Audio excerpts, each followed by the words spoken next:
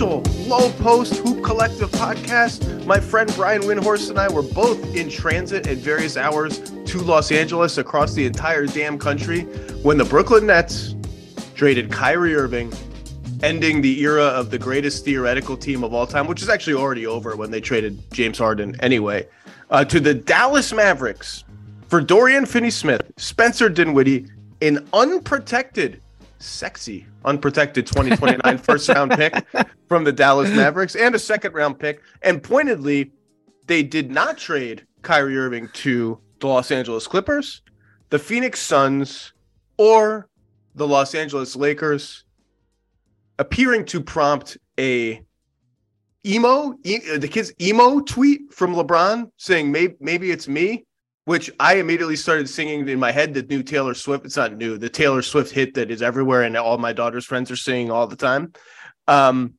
Wendy, there is a lot to unpack here as this kicked off trade deadline week. And actually, a lot of teams were relieved that it got done quickly so that other business can get done on a more reasonable timetable. Whether that other business will include one, Kevin Durant, is one of the big follow-up questions of this trade. The trade deadline is in 4 days. Kevin Durant is still a member of the Brooklyn Nets. Wendy, there is a lot to unpack here. How are you? Well, the Grammys were going on when we got here yesterday, Zach. I got here during the after party. You got here in the pre-party. So nobody around, I almost said Staples. I'll continue to say Staples for a few years.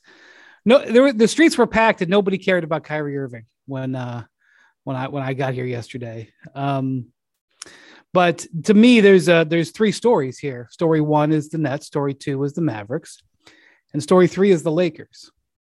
And because the situation the Lakers are in with where they're at and with Kyrie is just fascinating. And I feel like, obviously I talk to people nonstop, either on phone or by text after that trade yesterday, all the way out here, all the way to the coast. I was texting with people from multiple teams as I was flying. And, when you're doing that, you're very nervous. You might say the wrong thing to the wrong person.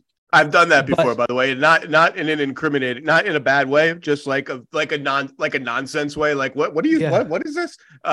Just once. But team executives have done it to me in a way that is potentially damaging for them. That's all I'll say. Wow. Well, anyway, so there's a lot going on here. In a vacuum, which is hard in this trade, I thought that the Nets did pretty well, considering they were under duress trading a star player. Obviously, Kyrie is very polarizing. But one of the things that I've noticed in the response to this whole thing is the wide perception of what Kyrie's value is. And that's obviously was difficult to make a trade because of it. And so I actually thought, like, if we start with the Nets, they obviously had enough. They had said no to Kyrie and Durant in the past. They said yes to this pretty quickly by, he made the trade demand on Friday afternoon. By Saturday night, it was pretty out there that the Nets were going to trade him. Nobody knew for sure, but it sounded like the Nets were going to trade him. So they obviously came to the conclusion that they were done with him. I don't want to speculate on Durant because nobody has a great handle on it. And I also know that one of the things that can get you into hot water real quick and you end up looking like a fool is to make an assumption on what Kevin thinks. I suspect that Kevin was cool with saying goodbye to Kyrie, which that in and of itself, we could do a whole podcast on that, because this is a guy who said no to so many other options when he signed there, said no to other star players. And then even after the partnership was really shaky, he, without really needing to, re-upped on it for 5 years with no player option. I mean, Kevin Durant held up his end of the bargain on this without question, especially for Kyrie. And he sat around and watched Kyrie cause issues left and right, on the court, off the court, during the season, off the season. So the fact that KD reached the point as well, I think, I don't know for sure, but I think saying sayonara, that's remarkable. And then I think, Zach, considering the constraints here, that he's a free agent, that him signing an extension as part of the deal was highly unlikely for a number of reasons. Yet you're trading a player who famously is unreliable, including with his pledges to teams. That's not hypothetical. The man announced his love in a commercial for the Celtics, and then totally decided he was not going to sign there, like within a couple of days or weeks. So with that profile, getting two quality starters. Spencer Dinwiddie is a quality starter. He is not a star. He is a quality starter. He's had a sneaky good season. All the moaning about Luka doing too much, and Luka's doing too much, and Luka doesn't have enough help, and Spencer Dinwiddie is underqualified to be the number 2 guy on an offense. He's had a good season. He's a good player. He is a better player than Patrick Beverley. He is a better player than Jay Crowder at this point. I'm going to talk about other potential players that the Nets could have gotten this deal. I don't know what potential was in the Clippers offer, but he'd have been probably a better player than some of the guys that I could name there. And then Dorian Finney-Smith, who is one of the best wing defenders in the league on a very good contract. He is a quality player. To get 2 quality players and that pick, I mean, the other picks too, but I think Sean, I have been very critical of the way the Nets have handled their business for the last 3-4 years. On this particular one, I think Sean Marks did okay. Let's start with Durant. I've been saying, I've said a couple times in the last 6 months, I think the idea that they're tied at the hip is now in question. And this, I think, confirms that was true and has been true for a while. I agree with you that speculating about what Kevin Durant wants is a fool's errand. That's not to say that he's, flaky or changes his mind or whatever. It's just like, I don't know Kevin Durant like that. I don't talk to Kevin Durant like that. So, but I will say, from what I have heard, what I've heard since the Harden trade is I think it has potential to teeter, obviously. And I've been saying since the Harden trade that it just feels like the inevitable end of this is that he asked for a trade for the second time, having already done it for the first time. I just don't know how likely that is or when it would happen. Around the league, I think there would be some surprise, even within the Nets, if it happened in the next 4 days, because that's an avalanche of stuff happening in a very short amount of time that all the league has to start preparing for if it becomes a thing. Now, 4 days is still plenty of time for that to happen. Maybe it's the summer, maybe it's never. I still would bet on that. And like you used the phrase in a vacuum. That's in my notes too. In a vacuum, this is a great trade for the Nets. Like you just went off on Kyrie Irving's reliability issues, blah, blah, blah. Like they got all they got. They got guys who help their team now, which is clearly a signal that they have not given up on the idea of Durant staying there. That to me supports Durant. Season. That's to me. And by the way, I said Beverly. I meant Westbrook, could have been Westbrook too. I feel the same way. It's fine. In a vacuum, the problem is like, and you want to celebrate the Nets for pulling that off in a vacuum.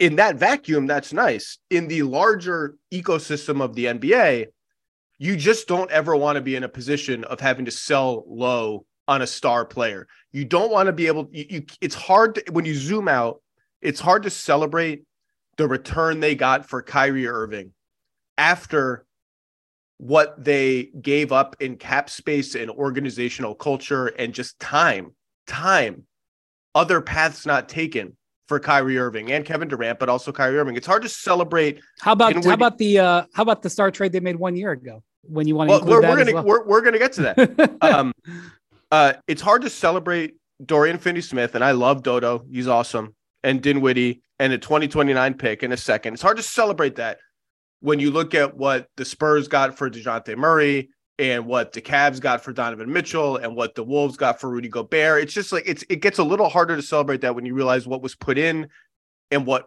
and what got out. And then it gets even harder to celebrate when you look at, this is why I'll just always believe that the Durant thing is teetering, because Durant comes to the Nets and the Nets trade all their best young players and draft picks for James Harden. James Harden becomes Ben Simmons and a couple of draft picks, a couple of draft assets, including a good Philly pick in 2027, I think. And hovering over all of this, the biggest problem for the Brooklyn Nets is not Kyrie. It's not Harden. It's not all this return that we're talking about. It's that Ben Simmons is a zero. Ben Simmons is a zero. People keep building these, like, look at they get if they trade for Ben Simmons. Like, Ben Simmons has $80 million due to him in the next 2 seasons after this one and doesn't produce. And it's one of the 3 worst contracts in the NBA. Let's just be honest. And he's a late scratch for like every third game.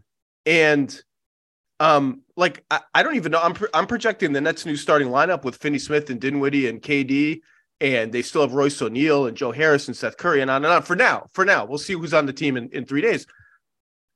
Is Ben Simmons a starter now? Like, are they ready to just cut bait on the Simmons Claxton? Like, why would I start Ben Simmons over any of those players I just mentioned? Claxton was a borderline all-star. He has to start. That's their biggest problem. When you look at the asset flow of what's happened to Brooklyn, it's just an unmitigated disaster.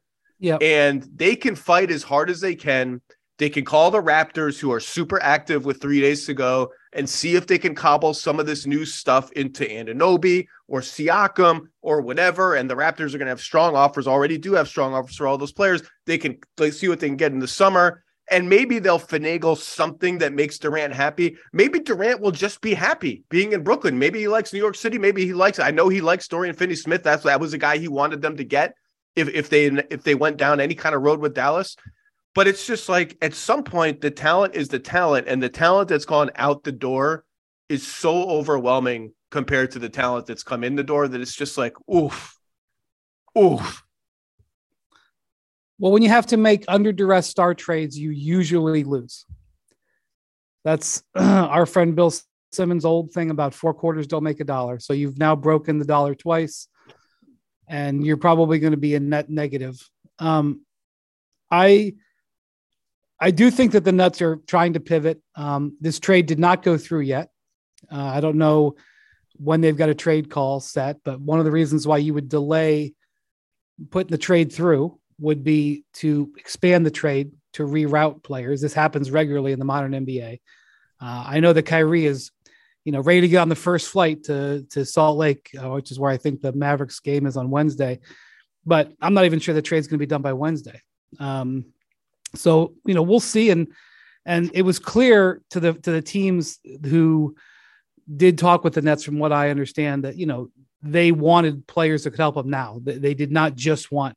Well, that's the Lakers' biggest problem. The Lakers' biggest problem is they're paying the piper for the Russ trade in 9,000 different ways. And one of the ways they're paying the piper for the Russ trade is that the Nets did not want any of their players and over these Dallas guys. And we can talk about the Lakers later and whether Austin Reeves and Max Christie were really deal breakers and whether Kyrie was going to go to Lakerland, but they didn't have players the Nets wanted. That's the bottom. That is the most important reason that Kyrie Irving is not on the Lakers. It's not animosity toward the Lakers. It's not animosity toward Kyrie. I think both those things probably play into it. Like, there's a lot of variables. To me, the most important reason he's not on the Lakers is the Nets looked at the Lakers players and said, we don't want these guys, and we don't think we can flip them for anything good. Yeah, that was definitely out there yesterday, that Joe Tsai had some directive that do not give Kyrie to the Lakers. That's one of the things that the Lakers have. There's a Laker exceptionalism that exists, and so I don't even blame their fans for feeling that way, or even the Lakers organization for feeling that way, because half the players who become free agents or hit the trade market, they instantaneously want to play in LA. Dude, half of the best players in the history of the NBA have been Lakers at some point. LeBron's about to break the scoring record in front of Kareem. Right. So I can understand why every player that comes open, the Lakers are like, oh, we'll get him. No big deal.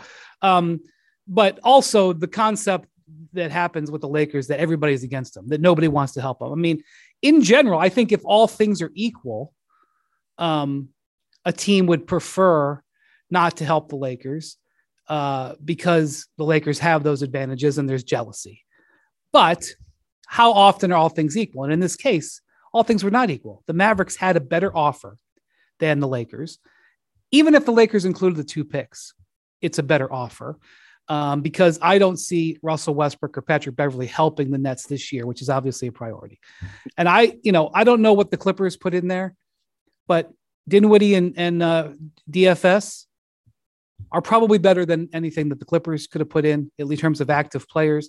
And, the Suns, the Suns, it was reported yesterday that Chris Paul was involved in that and Jay Crowder. The Suns were very aggressive in pushing back on their interest in doing this trade. They absolutely talked to the Nets.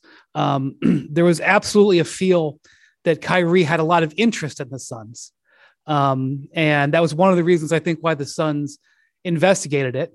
And I think that should be kept in mind for this summer. This is one of the things about the Lakers. The Lakers can still sign Kyrie this summer. It's not as simple. It's not as simple as just, that. That's a risk for the Mavs here is that, look, Hachimura is fine. Like he's been fine for the Lakers. And I know the whole narrative of that trade was, well, now they don't have cap space. And maybe that's why Kyrie is exercising this power play now because his easiest route to the Lakers just got vaporized. Like the Lakers don't have to. The Lakers can say goodbye to Rui Hachimura if it means opening up $32 million of cap space to get Kyrie. Like Rui Hachimura is a nice player, but he's not going to. His bird rights are not standing in the way of a third star going to the Lakers. Agreed, and so that's part of it, and we'll talk about the Mavs in a second. But I definitely don't think that. The point is, I don't think that the Nets went into this. It was hard enough to execute this trade. They did not go into this with an objective. Don't let Kyrie go to the Lakers.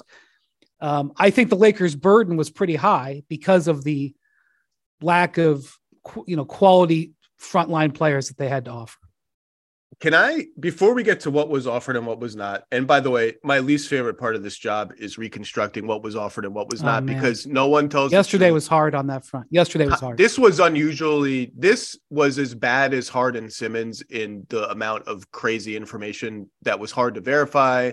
And as I always say, like, there's a difference between spitballing with another team and making an offer to another team. And then the timing, even for the executives involved, the timing and memories get muddled because there's just so many calls going on. It's like, I think we talked about that guy like 2 weeks ago, but we never offered him. Anyway, before we get to all that, I would like to compliment Kyrie Irving and his agent, Shatalia Riley Irving, who's his stepmother. I think they actually played this pretty well. In June, when Kyrie tried to do this and said, here's my list of teams I'd accept to sign and trade to, I'm not really sure I want to be back in Brooklyn. The market was like, yeah, no, thanks, buddy. We all just watched the last season happen. And there was nothing but the Lakers, and that didn't turn into anything either. It turns out they played their hand correctly, at least even if they did it by accident, guessing that in the middle of this season, with so many teams muddled in the middle, we will meet a moment of desperation where there will be more real offers to get us somewhere where we want to be and somewhere that we may get paid. How many years? We could talk about that later. And actually get moving. And they were right. Like, that Mavs offer is a real offer. Some of these other offers that are being reported, even if they're 60% true, are real offers. Yeah. And he moved. And this is after Brian Windhorst, to talk about position of weakness that everybody was in, including Kyrie Irving, trying to get a real trade return for him. This is after 2 weeks ago saying, oh, the Mets we got no more halfway in players in this locker room this year, baby. We're going to be fine without Kevin. Yeah. This is after, and that was after saying he would never leave my man Seven. Oh my God. I forgot about Brooklyn himself. Oh. That was after getting swept by the Boston Celtics and announcing with a straight face, after a season in which you played 29 games and immolated your entire team, that you and Sean and Joe and Kevin were going to manage the franchise together. After all of that, after all the reliability concerns, after the fact that this dude just never plays in more than half the games. Now, this year he has. They got a real return. They found a real trade destination. And I don't know, who knows what was maybe or maybe not talked about in terms of an extension. As Bobby Marks has written, the team that trades for him now can only offer him a 2-year, $78 million extension. I think that was used maybe as a cudgel, maybe as a ploy by some of the teams that were interested in him that would like to have seen him sign that deal as part of the trade. That's regardless of the years, that's a below market value deal for Kyrie. Of course they wanted it. The rumor going around today is that 3 years is going to end up being where whatever team ended up with Kyrie Irving ended up on a new contract. We'll see, but they played their hand pretty well, and they were right that, you know, the Mavs are on the clock with Luka, and not only that, they look up at the Western Conference. Now, I don't love this trade for Dallas, and we'll get there soon, but they look up at the Western Conference like the Kings are 6 games over 500. The Warriors are about to miss Curry for a month. We're going to talk about that later. The Clippers just can't get really going. The Lakers can't get really going. Like, yeah, we traded 2 rotation players for 1. We got smaller. We got worse defensively. We're going to be amazing on offense.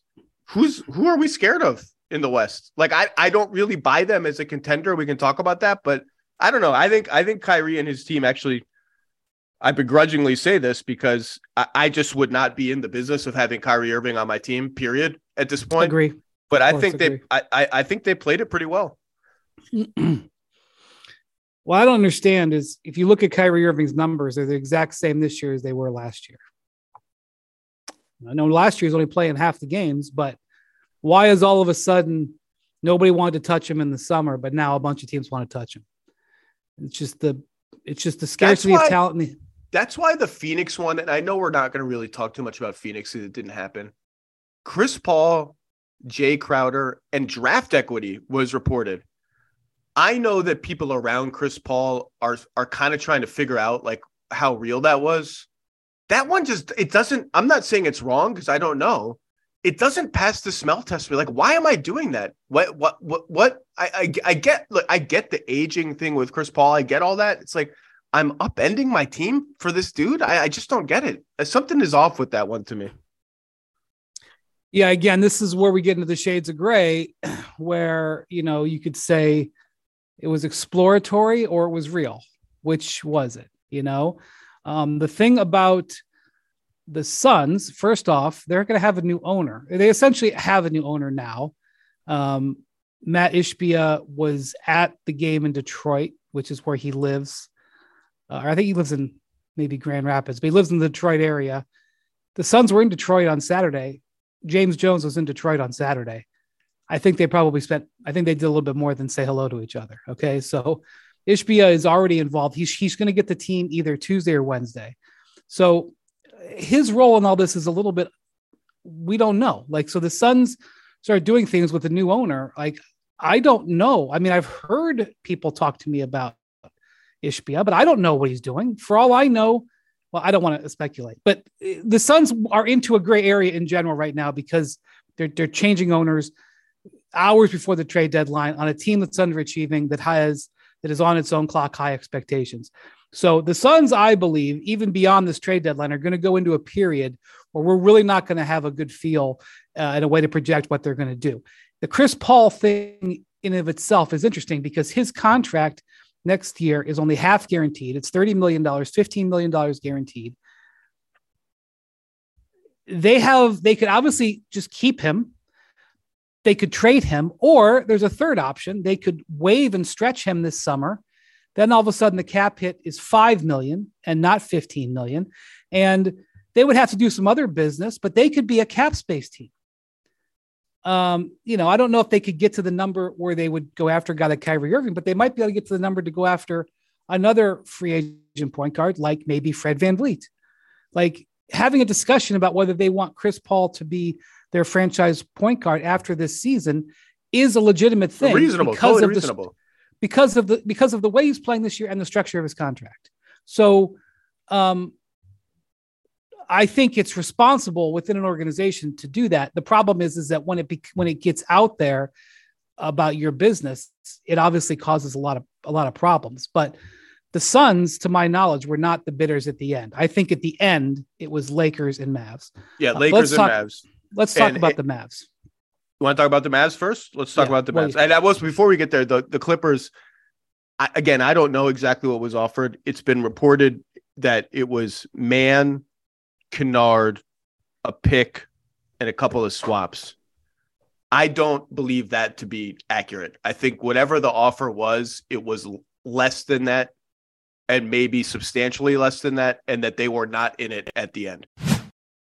You can now stream the most MLB games on DirecTV without a satellite dish. Yes, catch the clutch hits, strikeouts, grand salamis, web gems with nothing on your roof. So who's ever up there, whether it's the roofers, Santa, birds, old-timey chimney sweeps, moody teenagers, thrill-seeking raccoons, you name it, they won't find a satellite dish. But you will find your MLB games on DirecTV. That means DirecTV is your home for baseball this season. Root with nothing on your roof. Yes, stream your team. Call 1-800-DirecTV or visit DirecTV.com.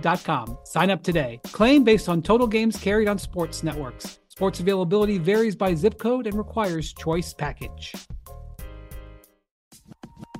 For the ones who get it done, Grainger offers high-quality supplies and solutions for every industry, as well as access to product specialists who have the knowledge and experience to answer your toughest questions. Plus, their commitment to being your safety partner can help you keep your facilities safe and your people safer. Call or click Grainger.com or just stop by.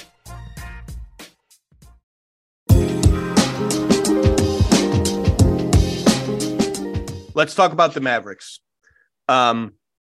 who now have a little bit of a thinner team, lost their best wing defender and Dorian Finney-Smith, and their options are generally either play more smaller, where Luka is sort of the de facto power forward. You could maybe start Kyrie, Bullock, Tim Hardaway Jr., Luka Doncic, and a big man. Play bigger once they get healthy with more of Kleba and Christian Wood. This is a big moment for Josh Green, who I think maybe they should just start over Tim Hardaway Jr. or Reggie Bullock, pick one of them. He's having a sensational shooting season, 55% overall, I think 41% on threes. He's a much better defender than Hardaway, a little stouter on defense, and he's just kind of a smart ball mover. It's a big moment for him, and again, the defense is an obvious question. It doesn't take a genius to see that. The age gap between Kyrie and Luka is almost 8 years. That's always interesting when something like that happens, particularly when the best player is the younger player and not the 31-year-old player, as was the case when LeBron and Kyrie were together. These are all obvious questions. They can, by trading only the 2029 pick unprotected, they still have some draft ammo. Once they send this pick to the Knicks this year, all four of their 24, 25, 26, and 27 first rounders are unencumbered. They can't trade all four because of the stepping rule, but they could trade two of those. And again, like I said, in the West, all these teams are so up and down. And the one team I forgot to mention, the one team that on paper you would think, well, they're a level above us other than the Nuggets, is Memphis. And they're so wildly up and down, in a major slump again, missing Steven Adams terribly, and have this whole controversy that The Athletic reported yesterday about Ja Morant and Ja Morant's associates yelling at Pacers players, it's Pacers staff, accosting them after the game, and a red laser pointer attached to something, maybe just a laser pointer, being pointed at a car full of Pacers staffers. The NBA investigated it, could not corroborate that there was any kind of weapon or anything like that. But the Grizz are all of a sudden like, and by the way, an obvious Durant team, if Durant ever became available, they're all of a sudden a little bit like, whoa, are they kind of too young and inexperienced for all this? Like, I could see the Mavs saying, hey, we got these two dudes. We've seen what Luka and Jalen Brunson could do together. We're getting a super duper offensive version of Jalen Brunson. We can pair them in the pick and roll, just like Kyrie paired with LeBron in what became the Cavs' go-to play against Stephen Curry and the Warriors. And anytime they were stressed, that was the go-to play. You can't switch it, can't hedge it, can't drop it. There's no good answer for it. I just look at this team and I think I don't think I buy it as a contender as presently constructed. I think they could be good. I understand the chaos in the West has a little bit of an opening. maybe their offense is going to be so good that I'm wrong. I just have enough questions about their defense and their depth, I guess. What's your take? This team continues and continues and continues to remind me so much of the Cavs the first time LeBron was there. I just can't help it. And the parallels are unbelievable. I've gone over this before, but they botched the situation with Jalen Brunson. The Cavs botched the situation with Carlos Boozer. Both I think Boozer ended up making some an all-star team or two, both high, borderline all-star players that were really good with their star. They both sort of achieve, they are ahead of schedule. The Cavs made the finals their second year in the playoffs with LeBron, second year in the playoffs with Luka. I think it was the second year. The Mavericks make the conference finals. And the pressure that starts to feel like, how do we get a second star? How do we get a guy for Luka? I remember 2 years before LeBron left, the Cavs trade for Ben Wallace, who, different NBA, obviously, but the concept was, this guy was going to be a defensive monster, and he was past his prime, and he wasn't. And then, later they traded for Antoine Jameson and Shaquille O'Neal, but, Ben Wallace was the first kind of big move. And that's what I look at here. The Mavericks are living in a world where Luka is sitting there, and I know he's under long-term contract. LeBron was under long-term contract. He had multiple years, but they're if you're Luka, you're sitting there going, Kristaps Porzingis is doing okay with the Wizards. He's not a star, but he's doing okay. Jalen Brunson is being great for the Knicks. These are two guys that walked out the door. I know they have Dinwiddie, but these guys are two guys who walked out the door that, would be nice to have them on the team. And so I don't think the word desperate is accurate. But the Mavericks felt a little bit of pressure. Obviously, you don't trade for Kyrie Irving. You don't trade real stuff for Kyrie Irving if you don't feel pressure. But I do think it's a bit of a hedge. And when I talked to a bunch of just so many people yesterday, there's certainly a faction of some people thought I was crazy. Some people said to me, no, it's absolutely a desperation trade. You're out of your mind. But that's just a raw feeling. They also kind of want to put down the Mavericks, whatever, because another team makes a big deal. It's not them. They feel a certain way. You have certain people who look at things a little bit differently. But I talked to multiple people yesterday who said this is kind of a hedge, because if this works out, which I would bet against, but if this works out, great. Now they have Luka and Kyrie. They maybe get Kyrie on a less than 4-year deal. I think 2 years is what teams probably want. Kyrie's probably going to want 4. They'll probably settle on 3 if he stays there. That'll probably end up where the other next team gets him, where whoever that team is. And I wish him luck, because he's taken wrecking ball to 3 straight teams. I have no reason to believe it won't be 4 or 5. But if it works out, great. They've definitely got another star and for everything that you talked about. If it doesn't, if this is an implosion and Kyrie torpedoes another situation and they get to the summer, they still have options in their hand. They'll have Kyrie's bird rights. They could sign and trade him. We just talked about how there were 4 teams in a day and a half that were at least interested in making some sort of offer. The chances are there will be some teams this summer that would have interest in Kyrie Irving. If Kyrie Irving just walks away, they are in position, and they'd have to say goodbye to Chris Wood, but I don't think that's a deal breaker. They could have over $30 million in cap space. Is Darren Williams a free agent this summer? He is available. Dwight's probably a free agent this summer. Yeah. Well, like I said, the Cavs. DeAndre Jordan. They could try to reverse kidnap DeAndre Jordan again. A reverse kidnap. I'm just saying. We all talked a big game about the Mavericks cap space, and the Mavericks cap space just never gets them anything. Hey, Zach, that is a completely reasonable thing to say. Then again, they haven't had Luka. They have Luka, in his prime. But if by the way, people said this to me yesterday. Don't talk to me about Mavericks cap space, and that's fine. But they still have that off ramp. It's still sitting there and exists for them. And as you mentioned, they have first round picks. Now, Bontemps yesterday was screaming at me because I was talking about It the Mavs. It sounds terrible, by the way. Yeah, that the Mavs have cap space. And he's like, what do they have to trade?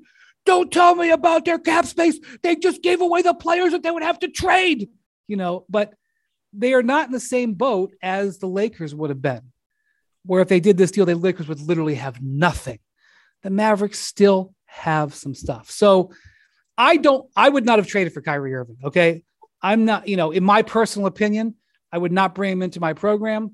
And it is a litany of reasons and the definition of insanity and all that stuff. I don't see why now Kyrie Irving everything's A-okay. And last year he was, a lightning rod because he is playing. It would be one thing if he averaged 17 points last year and shot 35%. Look at this year's numbers. They're exactly the same. He is the exact same player with the exact same problems, and why teams want him now and didn't want him then is the definition of why the NBA is crazy. But you got to give it to him. I think the Mavericks hedged. That's what I think. And you got to give it to Kyrie. He cycles somehow, some way, from one all-time Pantheon player to another, to another, which is why since Cleveland with LeBron, you can just look it up. His team's records, whether he plays or does not play, are literally exactly the same. The winning percentage is exactly the same. That's a little bit about Kyrie, but that's a lot about like if LeBron and Luka and KD and Jalen and Tatum and all these dudes are still playing, we're going to win a lot of games even without Kyrie. I will say I have always been a believer that the numbers that you just cited, the shooting numbers, overrate his impact on winning. That's not to say that he's a losing player or not a winning player. Kyrie Irving's a winning player. He won a championship with the Cavs. He was sensational that entire playoff run, not just the shot over Curry. He is going to thrive next to Luka Doncic. I have zero worries about their fit on offense, about there only being one ball, blah, blah, blah. That's the easiest part of all of this. Now, but we'll get there later. I just think between his on-again, off-again defense, forget the off-court stuff, his on-again, off-again defense, his tendency to break scheme and break plays, his playmaking is very good when he wants to be a playmaker and sometimes isn't. I just don't, I think we all get seduced by like his ability to make what is a 35% shot for regular players 45% of the time. We lift him up into in kind of an immortal stratosphere where I just don't think he belongs as a player that impacts winning. Another thing I think he's going to do in Dallas, by the way, that I like, and he did this with the Nets too. He got them running a little bit in Brooklyn. He likes to push the pace and throw hit-ahead passes and get moving. I think Dallas needs to get moving. I think the offense will be fine. So you got to give it to him for that. And the optimistic telling of this is, you just mentioned Luka made the conference finals in his third playoff run, right? Like I think it was his third playoff run. It was bubble Clippers next year. The bubble Clippers. always the bubble in my. I'm sorry, you're right. I forgot about. He's so good, and even when they didn't make the conference finals, all they did was push a team that everyone thought could win the championship.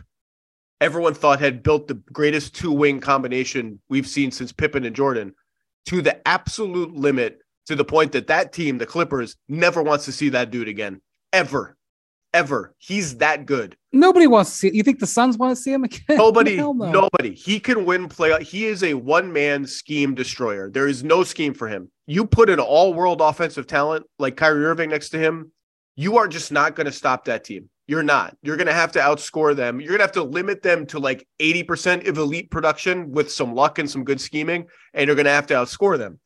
And the optimistic telling along with that is that, as I said before, you look at the West, it's like, well, it's there for us. And the pessimistic telling is, I keep saying this, like there's a difference between a team that can win any playoff series and a team that can win 3 or 4. You have to be so good and so together and such a two-way force to win 3 and 4 playoff series. And the Mavs were a very good defensive team last year. They're not this year. And the comparison that everyone wants to make anytime you put two ball dominant players together like this is, hey, well, remember when Chris Paul and James Harden played for the Rockets and there were all these questions about one ball and how does it work and whose style prevails and all this, and they staggered the minutes and they almost not only won the championship, they almost beat the greatest team ever assembled in a 7-game series. The difference between that team and this Mavericks team is across the board, that Rockets team had elite defenders all over the place, including Chris Paul, but Trevor Ariza, PJ Tucker, Clint Capella, on and on and on. That's not the case for this team. I know Perk has already said they can make the finals. He's bullish on them. I'm less bullish on them as a present day contender than that. I understand the optimist case, and I understand, believe me, how awesome Luka is. Contender is too rich for my blood. Yeah, I mean, I think part of it is the Western Conference's fluidity. I don't know what to make of this Grizzlies thing, by the way. I just don't even know. Let me just say, can I just say that, like, this is now two situations with Ja and his friends and family that are now spilled over into the public eye with the other lawsuit. I have no idea what's true. Okay. But we can say that there's two situations now where there's been some level of investigation. They routinely now let their play kind of distract things. And the Dylan Brooks thing, like, that wasn't, that Dylan Brooks hit Donovan Mitchell in the groin. Like, the reason that happened and the reason there was a minor fight there was because everybody who plays the Grizzlies can't stand them. And it's because of the way they talk. And, they all follow Ja's lead in that regard. And, the way that they approached this season was not with, we're not worried about anybody in the West or whatever. I mean, the first thing I thought about was Greg Popovich, the sage of all sages who developed the concept of appropriate fear. Popovich's rule is you fear everything. You handle your business because you fear everything. You don't pass out, but you prepare for every situation and every opponent with the appropriate amount of fear that they can beat you. And here, that's like the old master, 5-time champion, gold medal winner, Hall of Famer saying appropriate fear. Then you've got Ja saying, we're good with everybody. It is the complete opposite end of the spectrum. And I will say that in a way, the Grizzlies' confidence is a weapon, That's why sure. I always thought that, like, the Warriors, the joy that they played with was a weapon. They used that joy that they play with at the top of their game to torture other teams. Like, it psychologically bothered them that the Warriors had so much fun taking them apart. The confidence that the Grizzlies play with dissipates their lack of experience because, but there is a downside to playing with that. And frankly, they're borderline out of control, and their being out of control is causing all kinds of problems. And as you just said, if you're going to win 3 playoff series or 4 to win the whole thing, you've got to show control, and they are not in control, and Ja is not in control, and it's worrisome. But I do want to talk before we, that's a separate thing, and you can say what you want about that. But I do want to talk about the Lakers. But go ahead. Yep. But go ahead on the Grizzlies. No, I got nothing more to say on the Grizzlies. I'm going to let you have the floor there. We do need to talk about the fallout for the Lakers, who are still going to be active at the trade deadline. Still have both those first round picks that we've been talking about incessantly. Do not have Kyrie Irving. Yeah, I mean, the Lakers are 4 games under 500. Anthony Davis looks incredible. LeBron looks incredible. The supporting cast isn't good enough. We all know this. I'm sure they'll explore more stuff. We all know the names that are available from the few teams that are actually selling. We all know the prices are high. I just wonder what clearly there's some consternation within the organization that they weren't able to get this done. And I think we already talked about why they weren't able to get it done. I don't know. What do you think the fallout is here? I mean, obviously all eyes are going to be on LeBron James. He's about to break the scoring record. He's under contract for next season. And that's it. Got player option after that. I've said all along, I think you said all along, everything I've heard is his preference by leaps and bounds is to finish his career as a Los Angeles Laker. But when he made those comments to Dave McMenamin in response to a Dave McMenamin question about 2 months ago or over the holidays or something about this kind of record, this kind of losing is not what I'm about. I don't want to finish my career toiling for a play-in spot. That was the loudest alarm bell of a series of alarm bells that his patience is not infinite.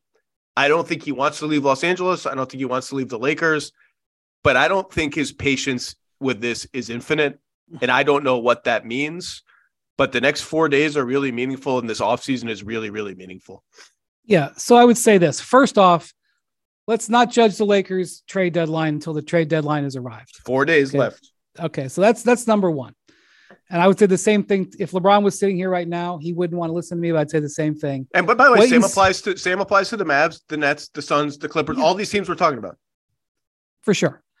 That's number one. So let's see. Is Rob Pelinka under some heat? Yes, absolutely. But Rob Pelinka was already under heat. Okay.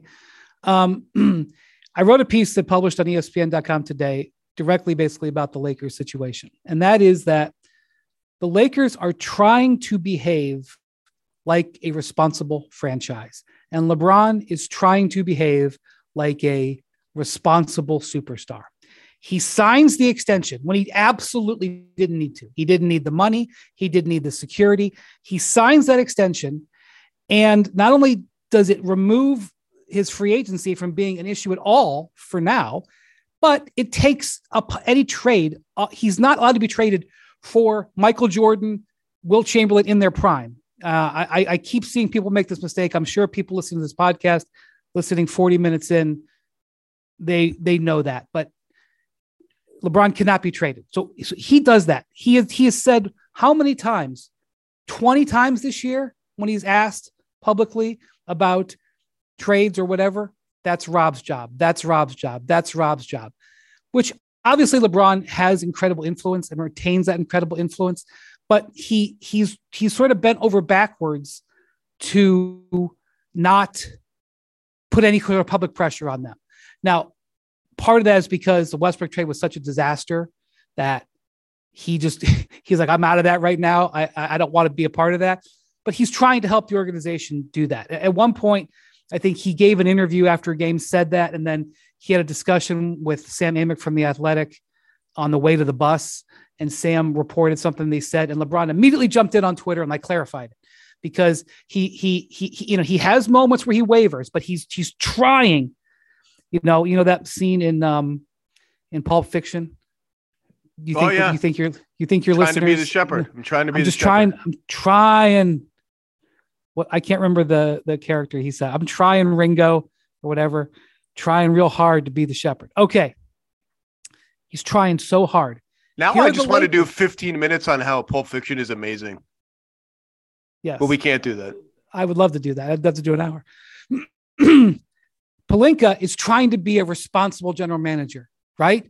He's trying not to go all in for things that are not really good fits. He's trying not to get beat in negotiations, right? He's trying to be a responsible general manager operating with a very limited number of assets. He's again said on the record several times, we have to be judicious. We have to be careful. Like in the textbook for how a team is supposed to operate with its star, the Lakers are behaving like a functional team. The problem is their circumstances make it a completely non-normal situation. And so here they're sitting in third place with a 38-year-old having this incredible season with the clock on his career banging in the distance. And they have a guy, I would go so far as to say that Kyrie is the best perimeter teammate LeBron has ever had. They are a perfect Their games are a perfect match for each other. Now, the problem is Kyrie doesn't like to play that way, and that was one of the reasons why he pulled the ripcord. But what do you need next to LeBron? Play what way? The perfect way for LeBron to be able to play, especially in a playoff setting, is somebody who can take a possession, let him take a possession or two off, where he completely is the shot creator. LeBron can go stand over in the corner and rest because you need that in the playoffs, and the guy can cook. All right. Doesn't need LeBron's help. All right. But also can go be a spot up shooter, but also can be a pick and roll player. That is ideal. I guess the most ideal would be a player in that situation who could also defend. But that's a better fit than Dwayne Wade. Dwayne Wade can't shoot. Dwayne Wade can't floor space for LeBron. So Kyrie and LeBron were perfect together. That team in 2015 was awesome. Kyrie broke his knee. The team in 2016 won the title. And the 2017 team was one of the best teams in NBA history that didn't win because they ran into that buzzsaw. People forget about that. They were 12-1 in the Eastern Conference playoffs. I think about that team like once every 3 days. I never forget about it. That's Kyrie Irving and LeBron James. And probably the best big man he ever played with is Anthony Davis. I will tell you that the idea of Kyrie Irving and Anthony Davis playing with LeBron is a dream scenario. Unfortunately, in the dream, in reality, Anthony Davis gets hurt and Kyrie Irving freaks out. But if everything was all lined up there, looking at that on the court, you'd be like, oh my God, this is like the perfect set of running mates. There's no for question. LeBron. There's no question. Here you have the Lakers and LeBron trying to be good people and good, smart soldiers. But the dysfunction from the past, their sins from the past, crawl up and envelop them. And so here you have LeBron yesterday, figuratively slamming his head against the wall. Why can't this work for me? Why can't this work for me? Why can't this work for me? And the Lakers saying, we're just trying to be responsible. And the thing is, they're both right. And that is the story of the 2022-23 Lakers. A functional team that cannot outrun its past dysfunction. And that is why LeBron is frustrated. And that is why Pelinka is in a tough spot. And that is why, part of this team is probably at the end of the day not going to be successful. 2 guys drove to work. Neither guy wore a seatbelt. One guy got a ticket. One guy didn't. The same 2 guys drove home. One guy wore his seatbelt. One guy didn't. One guy made it home. The guy not wearing his seatbelt didn't. Don't risk it. Click it or ticket. Paid for by NHTSA. Now let's talk about the play of the week. The pressure to follow up Hypnotic and Cognac weighing heavily on the team. Hypnotic was in the cup, blue and ready for the play. And boom, Añejo Tequila came in with a smooth assist to Hypnotic's tropical fruit finish. Shaken, strained, poured. It was green and good. The playmaking splash shifted the tempo. Another great cocktail from the Hypnotic team. Every season is Hypnotic and Tequila season. Hypnotic Liquor, Bardstown, Kentucky, 17% alcohol by volume. Hypnotic reminds you to think wisely, drink wisely.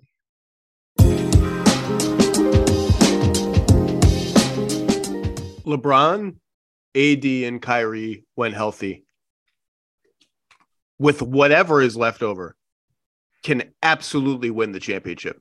Yes. Now, when healthy and available, obviously, is a giant question mark for every team, more so for that theoretical threesome than some others. Absolutely can win the title. That's how good those 3 dudes are together. Completely in agreement on that. And that's why this idea that the Lakers were willing to offer both picks and Russ, and then balked when the Nets were like, well, we want Austin Reeves and Max Christie in a swap. I just don't. Maybe that's true. Maybe there was a communication gap between the teams, as happens sometimes in these things. I just feel like if both picks are in And I am not 100% sure that was the case, but I would guess that you can't be in the conversation, I don't think, if you're the Lakers without both picks being in, given that Russ is just dead money to the Nets. And it's difficult for them to protect either of those picks because of the 7-year rule. They can't trade anything past 2029, and they traded their 2029 second-round pick to the Wizards for Rui Hachimura, so they can't do the thing where, like, well, if you don't get this 2029 first, it becomes a second. They don't have a second. Where are you on the picks and whether they were both in? I think they were both in. I do too. But here's the thing. I really think the Lakers were interested in making sure they could get Kyrie signed to an extension. I think the Lakers were worried. The two year 78. Yeah. And to be clear, that's all Kyrie could sign for. I know you've said that. There's a bunch of different reasons why you'd want Kyrie on that extension, one of which is it's below market value. Okay. But the Lakers were in a position where, living with the scars of the Westbrook trade, where they painted themselves into an absolute corner, where they're still in that corner. They're sort of tiptoeing against the wall, trying to get out of it. They couldn't, and again, in a vacuum, they couldn't repaint themselves into a corner again. Because again, even if Kyrie comes off the private jet in purple and gold and tattoos the 17 titles across his forehead and, announces that his love for playing for the Lakers, you can't trust him. You can't trust him. I don't care what he says. He could very easily just say on July 1st, I'm going to go play for the Red Sox. So I kind of get why the Lakers were like, look, our investment, like, this is it. Like, this is a trade we're making. We've got to protect it. And so I think it was very hard for the Lakers to give everything they possibly had for something that was not locked down. And I don't think Kyrie was signing that extension. I don't think I would advise him, again, in a vacuum. This is a laboratory, and I was presented with the data. I would say to Kyrie, do not sign that extension. So I think the Lakers were always going to be in a hard place, giving everything that they had, the swaps, the young players. Again, you can make the statement, how could you not include Austin Reeves? You didn't get Kyrie Irving for Austin Reeves. Like, you can make that statement and it can sound good and it's awesome for sports talk radio. And I'm sure Pelinka will get whipped with it or whatever, but that's not exactly true. It's way more nuanced than that. And I recognize that in this moment, we're all feeling this way. Like, it's not a moment for nuance, but I think the Lakers were just trying to protect themselves, but the scars and the dysfunction of the past caught up with them. And that's why they don't have Kyrie Irving. Should we talk about, is there anything more on this trade, or should we quickly talk about Steph Curry potentially missing some time and what we think about that? Yeah. Steph Curry has an injury that I didn't understand. It's beyond my vocabulary. They did not put a timetable on it. I've never seen an injury like this, actually. I've been told, I'm prepping for a month based on what I've been told. I think it could be less, but less just gets you to All-Stars, so they're not going to bring them back for a game before All-Star. Could be more. If it doesn't, it could be 5-6 weeks. From what I understand, the injury is not that severe in terms of structural damage, but it's very painful. And so, and so that's, but again, I'm not an orthopedist, but go ahead. So if he misses a month, that's about 12 to 13 games. And this is, we did this last time, and I cautioned people against it. Like, there's always this panic about, oh my God, they're doomed. Look where they are in the standings. They're going to fall. And then you wake up and they're like, oh, they went 5-5 without Steph Curry. They're 7-8 for the season without Steph Curry. Wiggins missed a bunch of those games too. He's back. He still kind of doesn't look like Wiggins yet, but he's fine. Their schedule over those 12 to 13 games is pretty easy. Not pretty easy. It's just middling.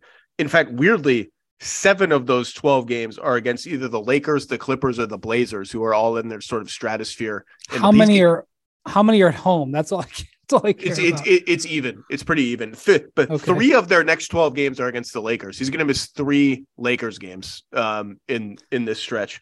And yeah, they're 1 game over 500.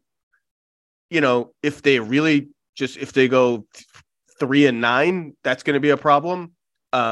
They shouldn't go 3-9 based on how they've played without Curry, when they know there's a difference between Curry on the bench in games and knowing Curry's not going to play and rejiggering your rotation to account for that. And the other thing is, like, again, all this panic about what their record is going to be. All these other teams are 500 teams. They're all going to be 500. Like, that's what they all are 500 teams. It's unlikely that New Orleans is a 500 team now. Yeah, they're going to go 10-1 in their next 11 games. Like, so I think it's survivable for them. It doesn't really change my long-term outlook for their season. It's going to be a low-ish playoff seed for them if they get into the playoffs or the play-in. But, you know, that's where I am with the Warriors. Any other Warriors thoughts? I think obviously Curry's MVP case, if he had any left, is now going to be over. Yeah, I agree. So the crazy thing about the Warriors, I don't know where the stat is right now. I think coming into the game that we had on national TV on Saturday night, they were 4th in defense at home and 28th in defense on the road. That is, to me, a complete it's what it reveals is a complete lack of focus. A team that, when it decides to focus, can be very, very good. And on the road, they just don't focus because they've won 4 titles. And this is, as old as time. I always talk about the Pat Riley story. Historically, Riley gets all this credit because I think it was in '87 at the championship parade. He guaranteed they were going to do it again. And he made that and we're going to do it again. And he gave that sideways look. It was just so Riley cool and everything. But I talked to Pat about that. The reason Pat did that was because they had won, a couple of previous championships, and the next year totally came back with no edge, and it drove Riley up a wall, and he wanted to put pressure on them. And if he didn't do it at the parade, he would have done it in training camp the next year.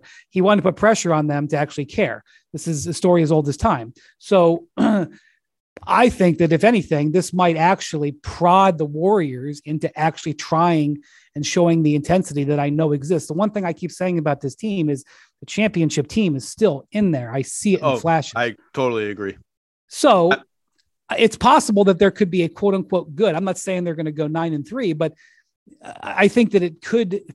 I think they could look around and go, boy, we really should probably care about this road game in Portland. We should really, try to win this game in Utah. We should really dig in for this game in Oklahoma City. We should try to get this one.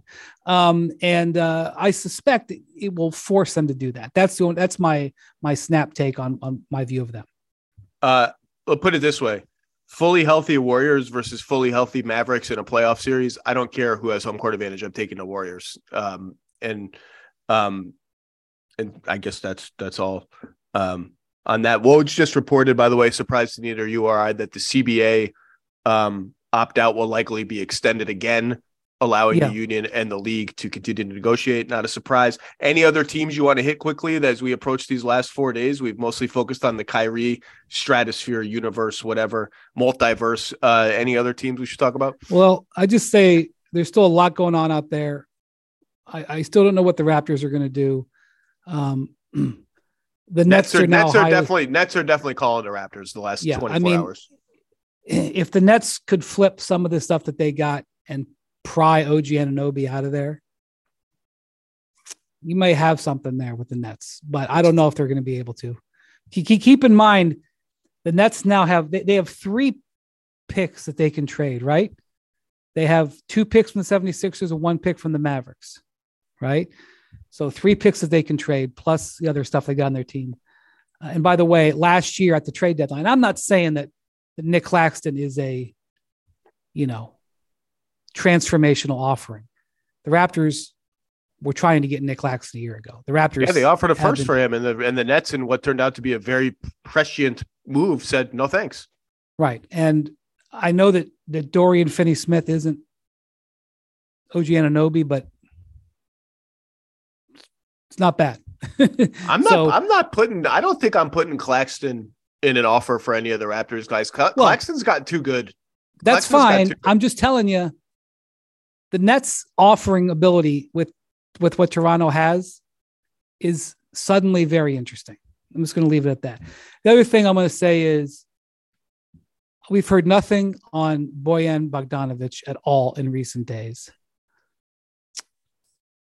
That could end up being a player if he gets traded. Like, I'm not saying that I think the Lakers are going to pull it off, but if the Lakers could pry Bojan by Thursday, I would have a completely different view of how they've handled their business. Yeah. And if you're the Lakers, if you're offering you have to call and see if you can get him for one of the unprotected picks. Like, why not? Like, it just, like, actually, I don't know that that's true. I sometimes think the worst thing they can do is go half in like that. Like, let's trade one pick for a pretty good player who makes our team pretty good. But I would at least, AD looks good enough since he came back from injury, and the West looks muddled enough that I got to have a new meeting about that and think about it. And also, like, the LaVine, I mean, I don't know what the Bulls are going to do, but the LaVine for Russ and 2 picks thing is always one of the interesting fake trades. I don't think the Bulls are trading LaVine. And if they do, I'll have egg on my face. There's some package they would trade him for. I don't think the Bulls are going to surrender. And also their situation, even though you could argue it's smart, their situation where they don't control their draft pick this year doesn't behoove tanking. And that would be a tanking. That would be a tanking move. So I would say Bojan is now a guy that no one is talking about that I am, because that's a player who could make a difference. And then obviously Toronto. And one more thing, are we 100% sure? Well, I'm excited 100% that the Blazers are holding Jeremy Grant. Are we 100% sure about that? I've been on the Blazers as a wild card team for 3 weeks now, saying, like, are they just okay being mediocre? Like, we're maximizing Dame's prime, but not really. We're not very good. Like, and now they're just barely under the tax, right? They're $67,000 under the tax, and they are not going to go over the tax. They will not be ending of the season over the tax. The only interest, like, Josh Hart is nice, but that's a deck chair move. Nurkic with 3 years left on his deal is a deck chair move. The only meaningful stuff they have to really shake it up is Grant and Simons.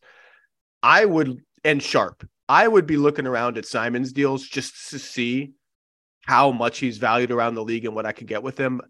I don't get the vibe from them that they're super interested in doing that. They love Simons. He's their guy. He's the bridge to the future. They traded McCollum to free up his role, etc. So that leaves Grant, who's eligible for an extension, hasn't signed one. Obviously, Dame wanted Jeremy Grant. Jeremy Grant's been really good for them. But I agree with you. They're a team to watch. It sounds to me, I said this on my pod the other day. It sounds like the Blazers are trying to buy. Yeah, but like they are. So maybe they will buy. But I'm just asking. I mean, where are you at on Jeremy Grant? I would expect, I would bet on them keeping him, because I think buying for them, the most likely buy is like, can we get a small upgrade somewhere for Josh Hart or this and that? So, but I don't think it's out of bounds that he gets traded. I would go like 90-10. He's still on the team after the trade deadline, but maybe 80-20. All right. So I would say Fred VanVleet, OG Anunoby, Bojan Bogdanovic, 3 guys I'm going to be paying a lot of it. I'm going to be having a lot of conversations about between now and Thursday. Secondary list, Jeremy Grant, Zach LaVine, although I don't think Zach's getting traded and you don't think Jeremy's getting traded, and I accept both of those. What am I forgetting? I think Jakob Poeltl, and how big will the sell-off be in Utah is another question that teams around the league are trying to get a gauge on. Some think it's going to be massive, like half their team will be gone in 4 days. Others think that's just sort of a posturing for now, and so we'll see. But those guys all have some value. Malik Beasley is a high-volume 3-point shooter, but he's a bench player, right? Jared Vanderbilt is a bench player. You know, again, high motor. He's a bench player. Mike Conley would be interesting, but he is a supporting role player. I'm not so sure that a deal completely changes. Like, there are some people who think that the Lakers should go get all three. You know, put the same offer on the table, and go get those 3 players. That would be an interesting move. I'd rather trade but one pick for Bogdanovich than 2 picks for the I Utah agree. Jazz poo-poo platter. I agree. All right, Wendy, you got to go do TV. We're both going to be on TV later today. It's Yeah. now 7:10 a.m. in Los Angeles. We did this at 6 a.m. to get this to you guys as fast as possible. 4 days till the trade deadline. And oh, by the way, LeBron might break the all-time scoring record either tomorrow or Thursday. So buckle up. It's going to be a busy week in the NBA. Wendy, thank you, sir. Thanks, Zach.